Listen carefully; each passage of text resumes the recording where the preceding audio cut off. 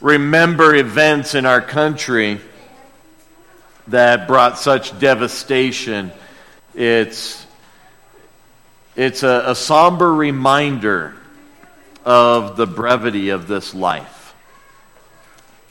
As I was thinking about that and preparing my message for this morning, I recalled another event in American history that took a large number of lives.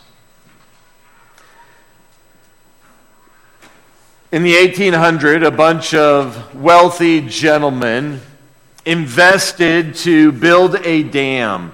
And they constructed it so that it built this beautiful reservoir, this lake for them to fish in and enjoy.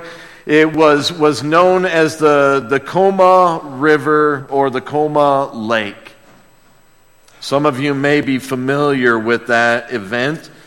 They built this beautiful dam, and it was wonderful and strong, but over time, the construction began to break down. And as there would be little leaks here and there, they would patch it with mud and with straw, and they would repair it. But as time went on, they realized that it was getting worse and worse. And there would be numerous warnings from time to time when storms would come up valley or to the lake. It was May 31st, 1889. On that day, a storm struck Johnstown that would prove to be horrific. It dropped close to 20 inches of rain in 24 hours.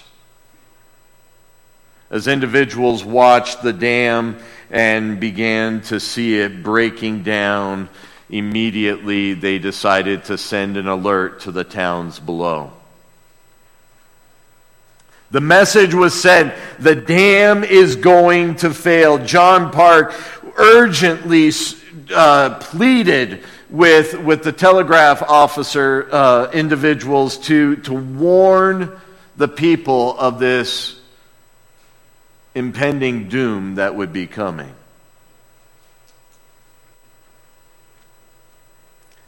At 3:10 that day, the dam gave way. And with it came over 20 million tons of water going down the valley. It would come to South Fork first. And that town, due to the enormous roar and thunder of the water coming, was barely able to escape, for they had not heeded the message. However, as a wave of water coming 40 miles per hour, a wall over 60 feet tall carrying houses, trains, trees, rocks, boulders, rushing down, it came to the next town. It killed an estimated 2,209 people that day. The greatest tragedy up until that time in U.S. history. Not for the lack of warning, but for the lack of heeding the warning that had been given. They had grown cold and callous to the warnings and chose to ignore what could have saved their life. This morning, there's a real danger. As we come to our passage, as we come to the closing up of Peter's second letter, of sitting here through these messages, through this book, sitting, hearing the message, listening to it intellectually, but not heeding what God's Word says. And we will find that Peter is giving a strong, urgent warning and a mandate for the church in this letter. And I just realized I did not bring up my glasses with me. Mackenzie, can you go in my office and get those for me? Thank you. Oops. Peter, in this letter, as he has been unfolding the truths given to him by God, thank you, sweetie, has been striving with his audience, striving with his readers for them to know, for them to remember. And he began his letter sharing with them that everything they need to know, all they need for preparation for what will come, for what is found in the Scriptures. It's been a beautiful argument as he has unfolded this for you and I in such a clear and direct way. Understanding as he warns through this letter that there will be those who will come as false teachers. He warns them, reminds them. And as they consider false teachers, he gives the hope of Christ's return. What a powerful letter that we have unfolded yet. Yet as we read the pages of 2 Peter, and I only have like 2 and a fourth here. There's not many. It's a short, brief letter. But as we do this, we can hear this message. We can read this message and set it aside. Say, that's nice for Sunday. That's nice for the pastor, or maybe those followers of Jesus that are a little fanatic. But not for me.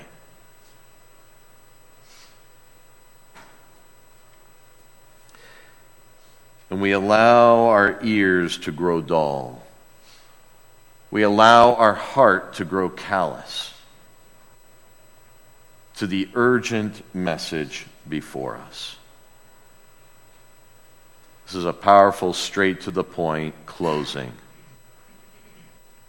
Unlike Paul's letters, where Paul gets in and just really reveals his heart for those that he's writing. He says his thanks. He gives the message of, I want to come see you. And he shares his heart typically at the end of that letter, of his letters. Peter is like, I'm going to close with a straightforward, boom, in your face. Here it is, done. It's kind of an abrupt ending to this letter, in all honesty. But Peter, as he expressed already, knows that his days are numbered. Many speculate that Peter went to be with Jesus in less than a year after this was written. So what we are reading today and seeing today are Peter's final words to the church. A deathbed charge, so to speak. Join with me as we look at the final 2 verses of this letter. 2 Peter chapter 3, verse 17. You therefore, beloved. Knowing this beforehand, be on your guard, so that you are not carried away by the error of unprincipled men and fall from your own steadfastness, but grow in the grace and knowledge of our Lord and Savior Jesus Christ. To him be the glory both now and to the day of eternity. Amen. And that's the end of the letter. Do you realize that as we look at these closing words of Peter, he is coming forthright to you and I as we close this out, wrapping it up in a beautiful, powerful, to-the-point way. And I love that in this he addresses them one final time. Beloved. Here's Peter, giving this bold charge, but he uses the term beloved. It's an affectionate term. It's a stern command, but Peter deeply, deeply cares for these people. Do you realize this is the 5th time he has used that term beloved in just this chapter alone? Do you think he's wanting to get across, guys, I love you. I care about you, and this is important. As he is expressing his heart to these dear brothers and sisters, I have no doubt that the words of Christ that are recorded in John chapter 13 are coming to the surface of his mind as he writes.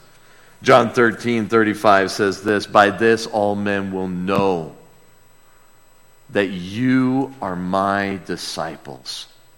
Look at this. If you have love for one another.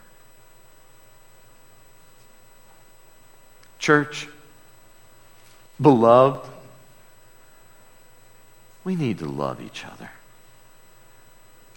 Peter is expressing, guys, I love you. I love you so much, I'm going to tell you the truth, and I'm going to tell you how it is. He cares about these people. Many of these people Peter had shared in their tears and in their laughter. I mean, you read Peter's life, there's got to be laughter there. You read his passion, and there's got to be tears. This was a man that they had grown to love, and he had grown to love them. But as we look at this final sentence that he gives these people he loves, there is a mandate. And there's almost, so to speak, an if-then kind of statement or argument as we look at this. Look at the first thing, if you know this. And he doesn't say if, he's just making that assumption. You do know this. I have taught you. Now, I have told my children things, you know this, and they're looking at me with this deer in the headlight look like, no, this is new. My wife just laughed out loud. I've never heard this before. And Peter's saying, you know this. If you know this, the things expressed in this letter that I've given to you, the letter I sent before, you know these things, church. And let's be clear, as we've gone through 1st and 2nd Peter, some of the things that we have looked at really are not new concepts. It's almost like, didn't we hear that in that other book you preached, Pastor? Yes, we did. It's almost like Peter and Paul and John, they're all saying the same thing. Oh, wait a minute.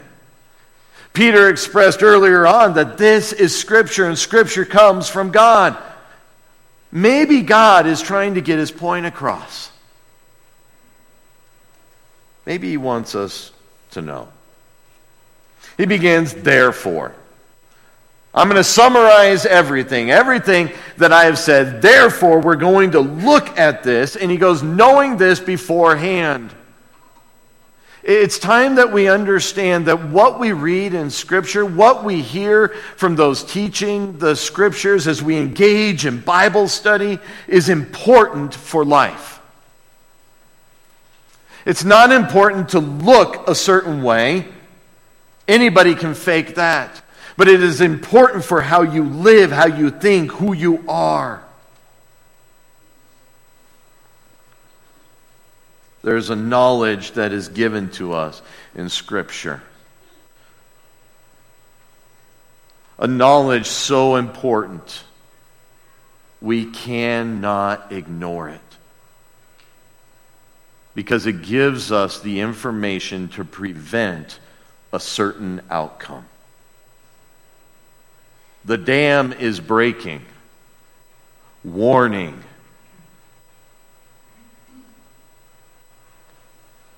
Death will come to all. Warning.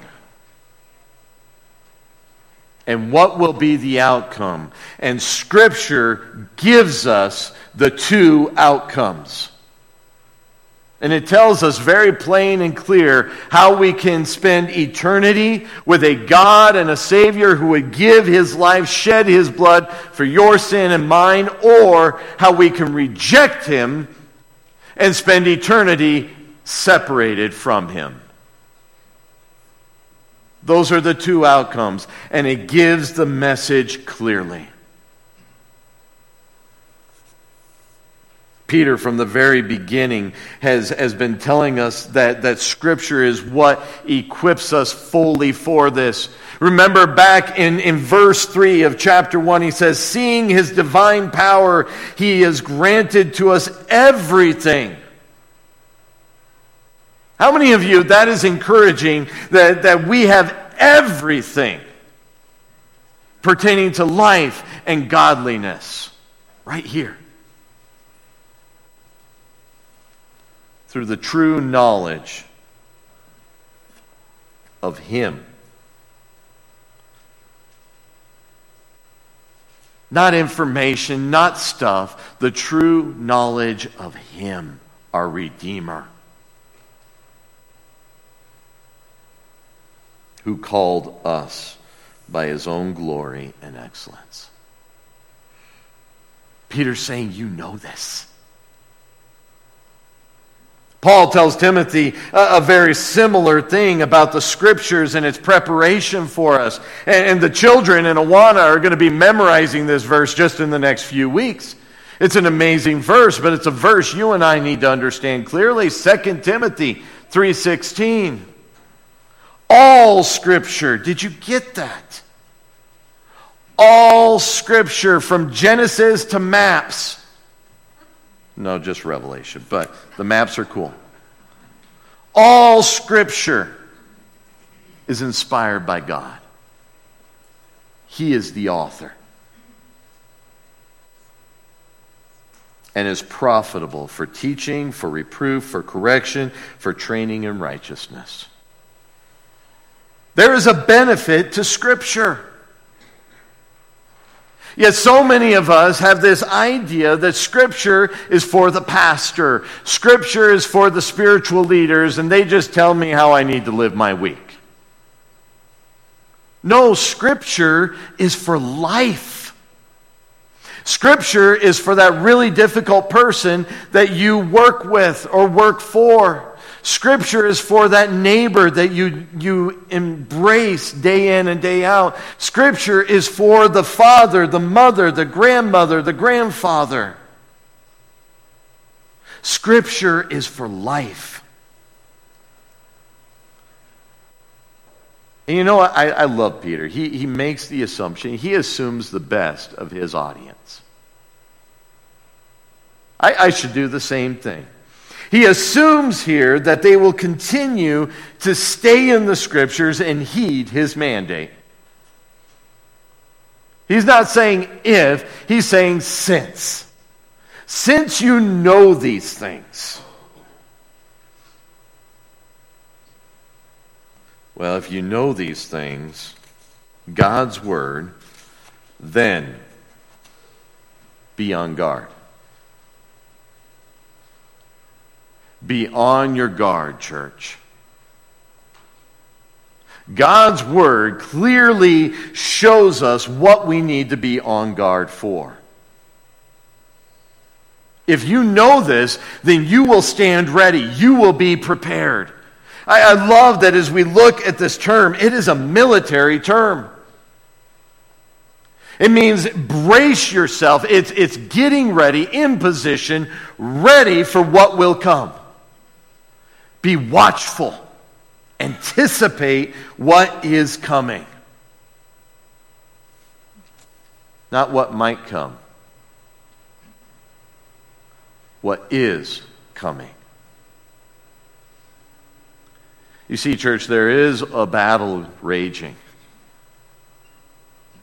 And it's not a matter of if, it's a matter of when. And as soon as you drop your guard is when, BAM! The attack will happen.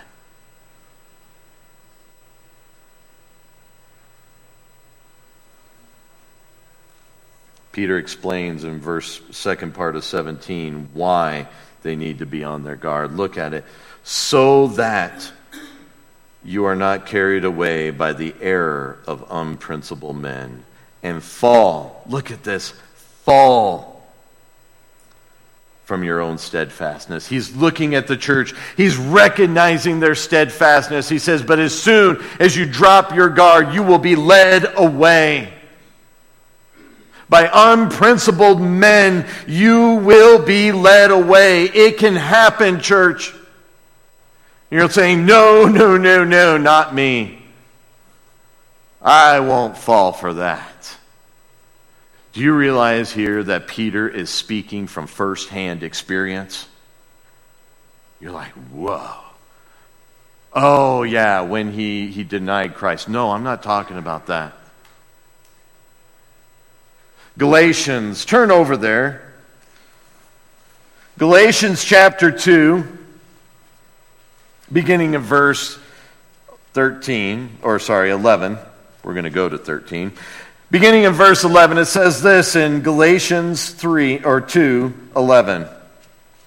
But when Cephas, that's Peter,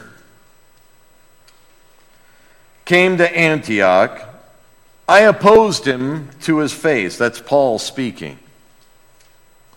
Because he stood condemned.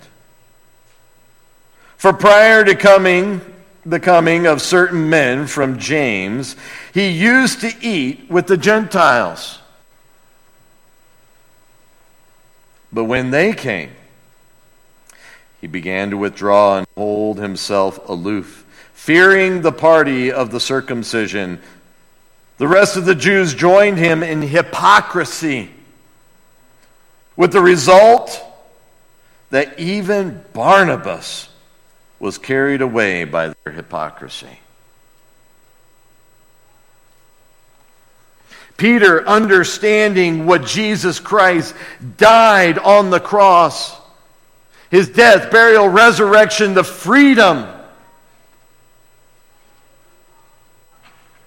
When those who would teach law versus grace came, Peter himself found himself caught up, pulled away, his guard dropped,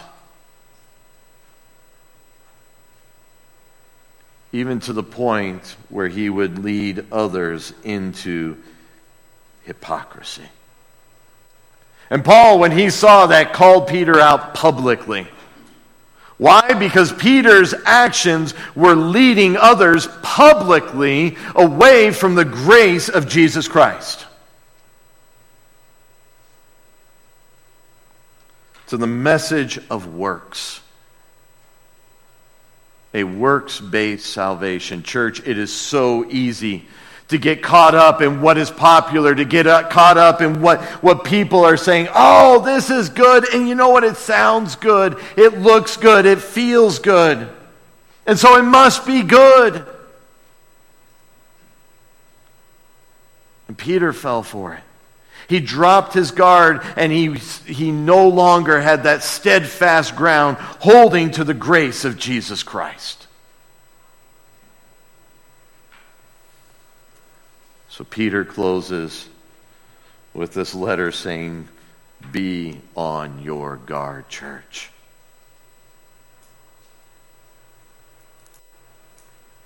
Peter knows how to be carried away. Peter was a steadfast man, but he too fell. Don't think too mighty or proud of yourself. If Peter, one who walked with God, could fall. It's no wonder that Peter, as he is writing the church, says, church, stay in the Scriptures. Know this. It is there for every aspect of life. And the thing is I can stand here this morning and plead with you. Church, Grace Bible, know God's Word. And we will go, that was a nice sermon, walk out of here and have no interest.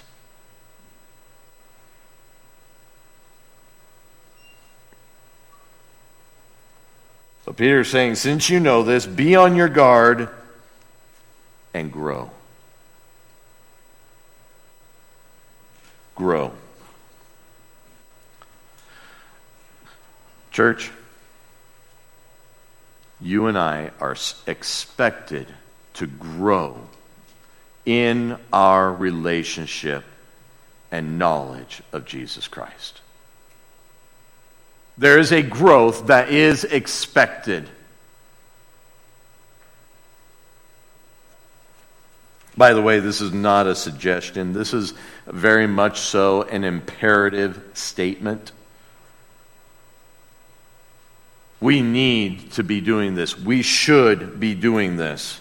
And it's not a one-time thing. Every single one of you came here this morning at a certain point in your relationship with Jesus Christ. Every single one of you are at a certain place in your understanding of God's Word. And some of you have grown content to stay there. It would be a shame after I said I do to my wife, if that is where I stayed in my relationship with her. It'd be a much shallower relationship than it is today. There is a growth, there is a depth. And this imperative statement has the idea of keep on growing. Keep on maturing in your relationship with Jesus Christ, in your understanding and knowledge of His Word. And I love that Peter says, grow in grace. Grow in grace. Did you see that? But grow in the grace and knowledge. I love that. See, some of us really love to grow intellectually. So much so that we can go up to someone else and prove that we know more. Oh, isn't that great? Where we can go, man, I can just know you under the table. Yep, I know a lot. I'm good. I am an amazing Christian because I know so much. In fact, it is my spiritual gift to make sure that every other Christian knows how little they know compared to me. Growing grace.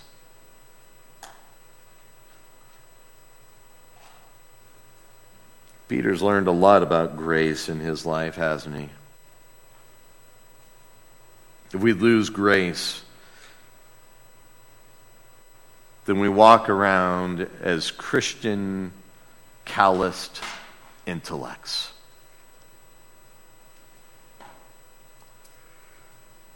And God has no use for calloused intellects.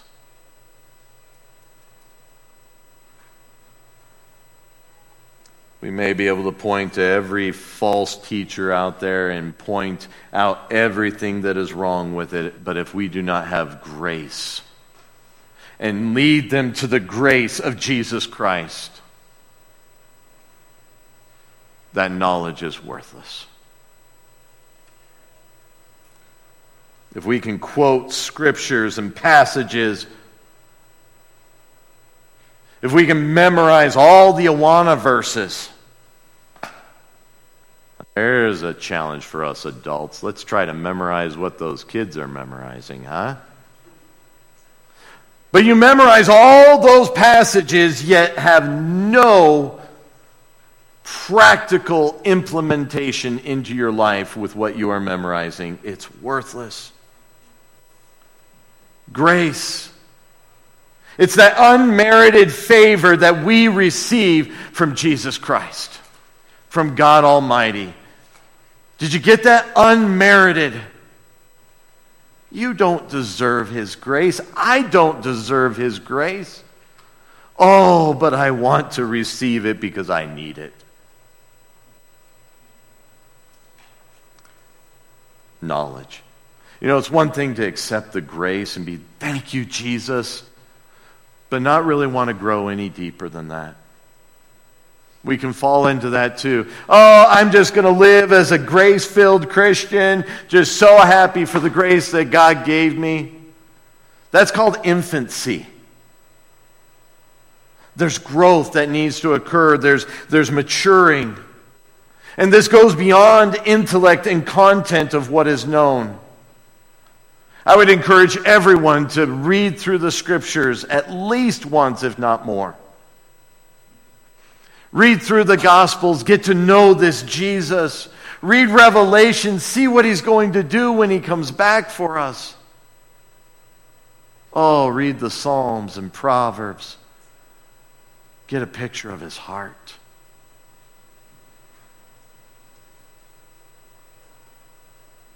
But it's not only the what as we look at Scripture, as we fill our mind with more and more information about this God who loves you and I.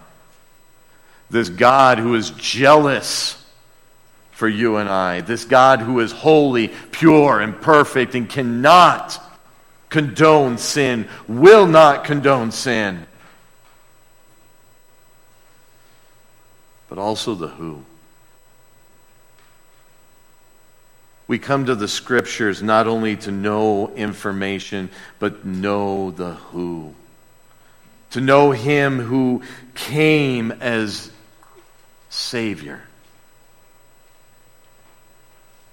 Look at what it says. Look what He says. Grow in the grace and knowledge of our Lord and Savior, Jesus Christ.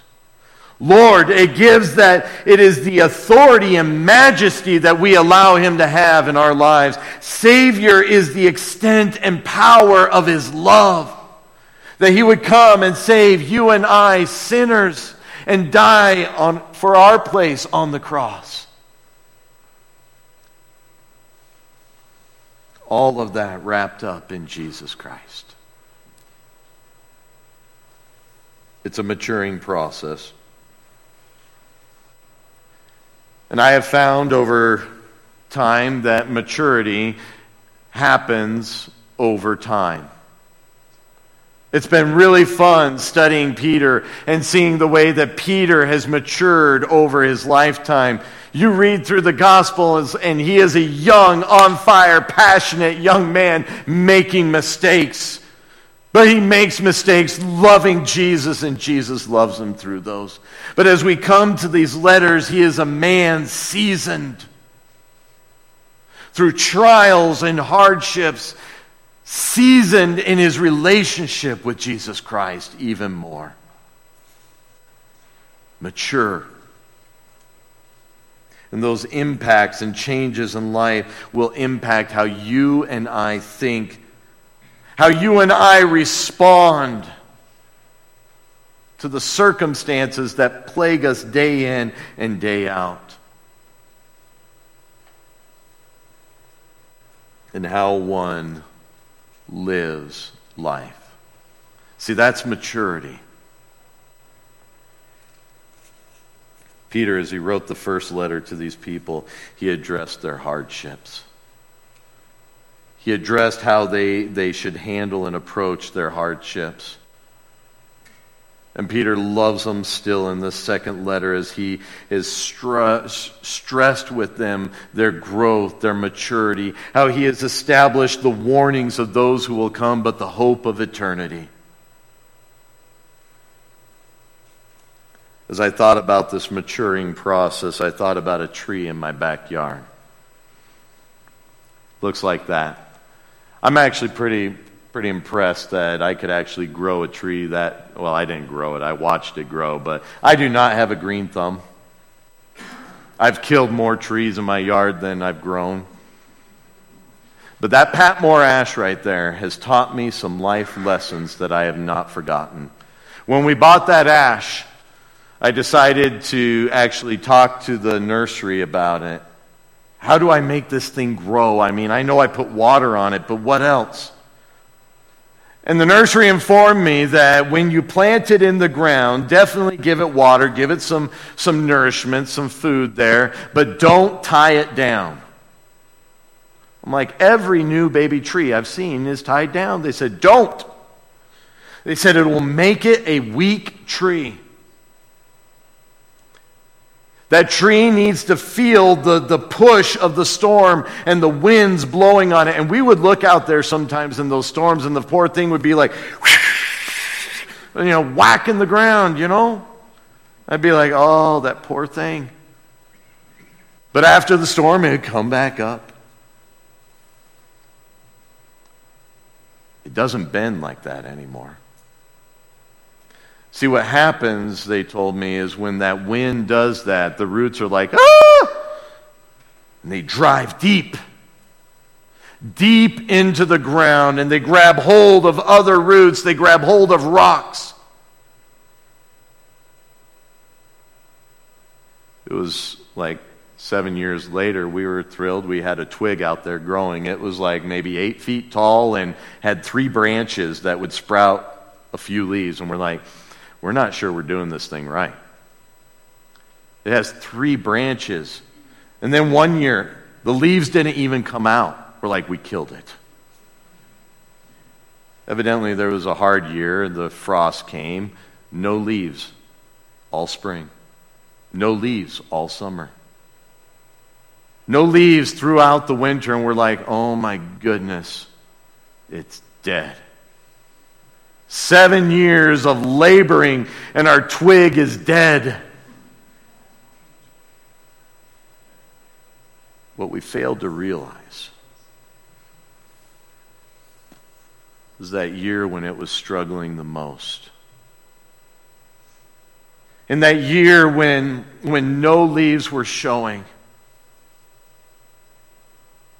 the roots were going deep. The roots were driving down to where real nourishment was. And then, from that 3-twig, I guess you could call it a tree, the next spring, that happened.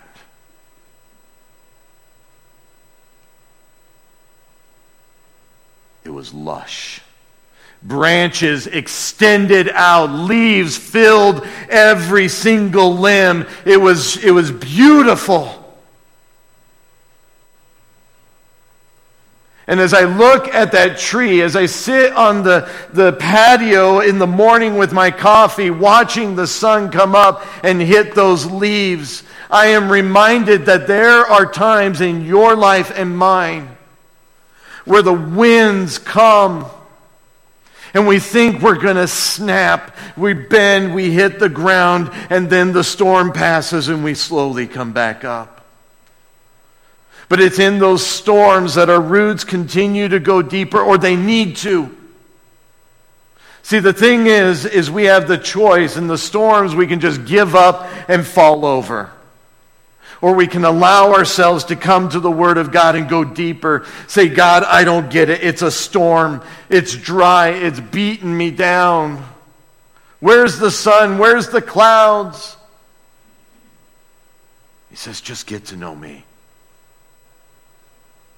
Know my heart. Know who I am. We're like, okay, and we get through that storm and we start to stand stronger and stronger. And then all of a sudden, what we thought the storm was bad, oh, that was just the introduction. Life throws a really, really hard curveball at us. And if anybody were to look at our lives on the external, they would see someone who is dried up, famished. Everything in life seems to be going the wrong way. There's nothing there. And we ourselves, we look in the mirror and we see that same individual. Yet we have the opportunity to just give up or come. Go deeper. God, I thought the storm was hard, but this is tragic. He says, go deeper, grow, mature. Allow this season where no one's seeing anything in your life, you're not even seeing it. Allow me to nourish your soul. Allow me to show myself. Go deeper.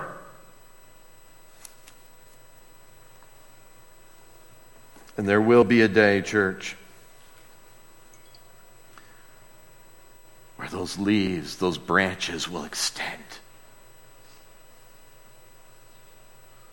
I don't know when that day is. I don't know when the spring is coming for you. But I know, as a pastor, looking out right now to so many, I know some of the storms you're going through. I know some of those dry, arid valleys that you walk, starving and thirsting.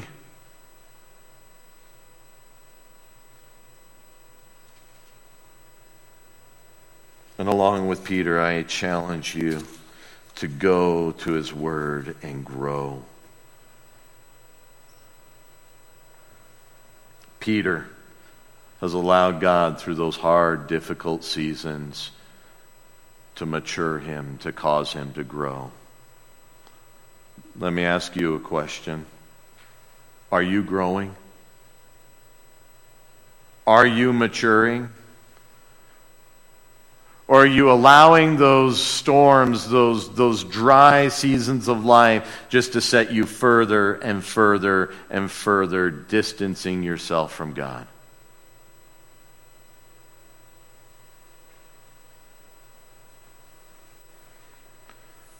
To grow and to mature, both of these take time. We don't like time, do we? Both of them take effort. Oh, but we want it easy, don't we, church? I do. I would love to pray and say, God, please make me mature this afternoon. I have this I'm dealing with. I'd love to be more mature than I need to be. God's like, that's going to take time, Jed. I've seen you. It's going to take some time. You need to put forth effort, Jed.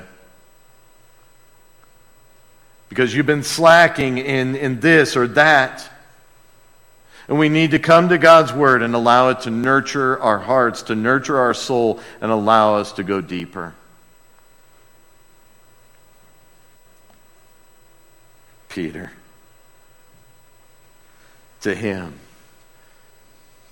be the glory, both now and to the day of eternity. Amen. Peter, as he's telling the church that they need to go back to him, that they need to do this, he says, to God be the glory. So, church, this morning, as we wrap up these letters of 1st and 2nd Peter,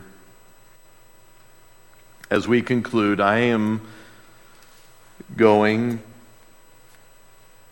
with the same authority that Peter demanded of his audience, with the authority of the very Word of God. I am going to challenge you to grow deeper in your relationship, in your faith with God, to mature, and to know His Word.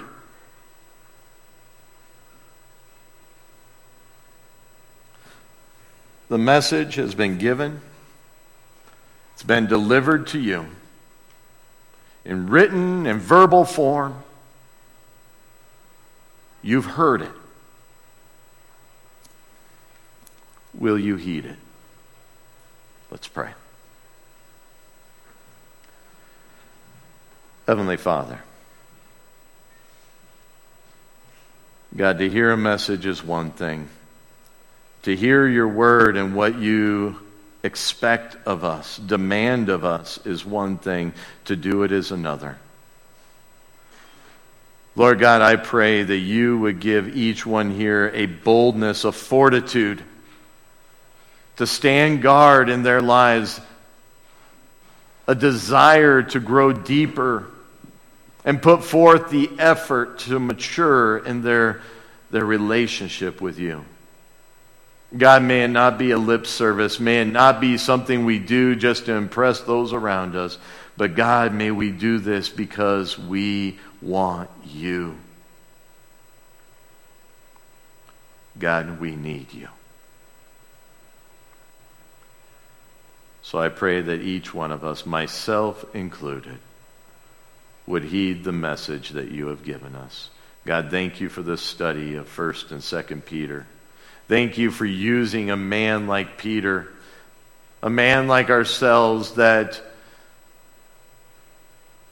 you would use him to convey your truths. God, may we live by them. We ask in Jesus' name. Amen. Amen. Well, as we